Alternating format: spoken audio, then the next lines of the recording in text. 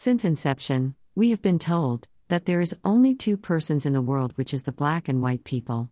And this have been my mindset since that day. I wonder why we white people more special than the black people. During history I saw how the black was treated and downcasted. It made no sense because it was just a senseless act.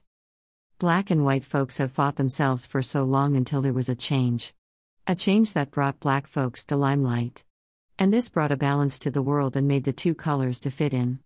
After the freedom of the black folks, it didn't just end there, it brought more opportunities for the black folks. After a while I sat alone pondering on this. I realized that there shouldn't have been any form of racism in the first place. The both parties didn't know and was obsessed, but it was something they had to deal with. Today it has brought a lot of improvement to the world. Black and white folks now have a good relationship with each other. Finally the two folks realized they can't do without themselves. But at the end, there is no black or white, only man. Shocking, right? Both parties was made as one, not two, because man has no color.